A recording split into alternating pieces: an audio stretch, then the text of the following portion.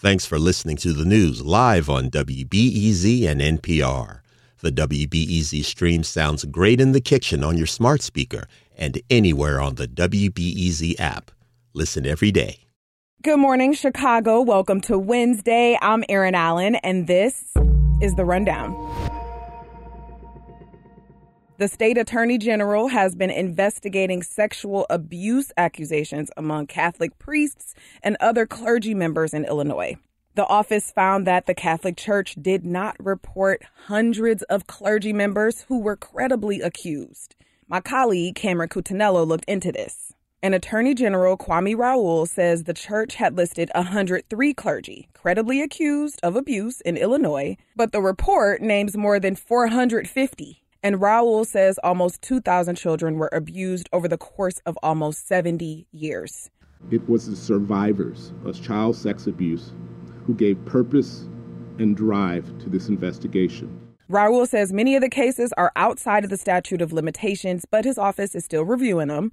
In Chicago, Cardinal Blaise Cupich says the church will continue to cooperate with the Attorney General and review steps to address the abuse. City council meetings happen monthly in Chicago, and Brandon Johnson will attend his first one as mayor later this morning. My colleague Mariah Woelfel is reporting on some of what may happen in the meeting. Aldermen are set to vote on Johnson's vision for how the council is organized. He's planning to place some of his key allies in powerful positions. For instance, Alderwoman Pat Dowell. She was an ally of Lori Lightfoot, but then endorsed Johnson, and she's slated to become the chair of the Finance Committee.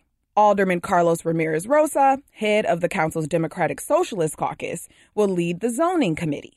Rewarding allies with committee chairmanships is a long-held privilege for mayors in Chicago, and it allows the mayor to maintain influence over which legislation advances through council. Ramirez Rosa, who will also be Johnson's floor leader, expects the plan to pass. If you've been in the city long enough, chances are you or someone you know has a carjacking story. It's scary, it's terrible, there's a lot of fallout, including dealing with cops, insurance, and automakers.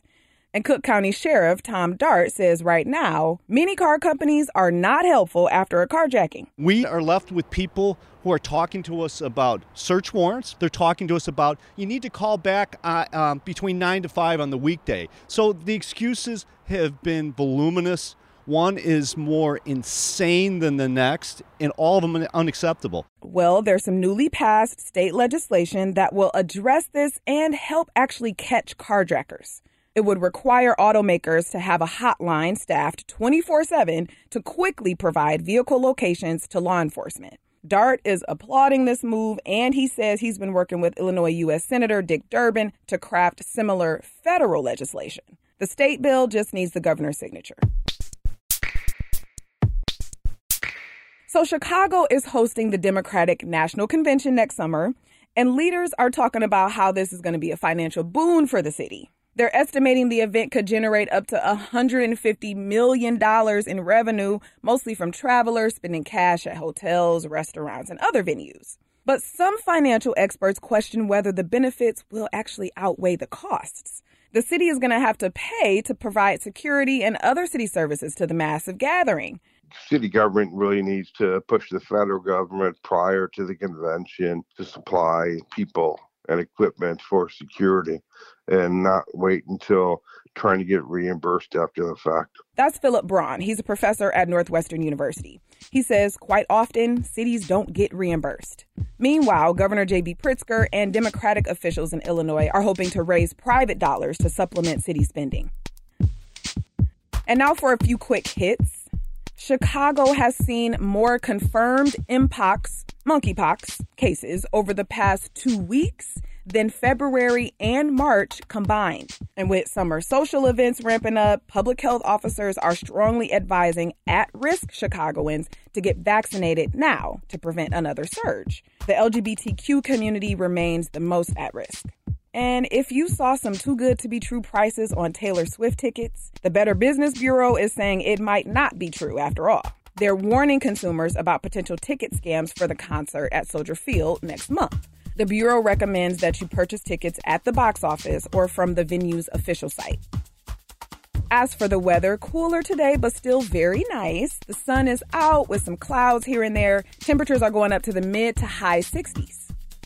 And that's it for now, but later today, Illinois Democrats have supermajorities in both the Senate and the House, but that has not put a stop to heated debates and impasses over issues like firearms, gender-neutral bathrooms, and the budget. They just have a lot of stuff that's still left unresolved, mainly with the state budget. Usually with pieces of legislation, it doesn't cause them to go into overtime like this unless it's like a really, really important piece. But the budget, that's something that'll do it. I'm talking to WBEZ State House reporter Alex Degman about the latest in Springfield. That's today at 2 o'clock on The Rundown. I'm Erin Allen. I'll talk to you then.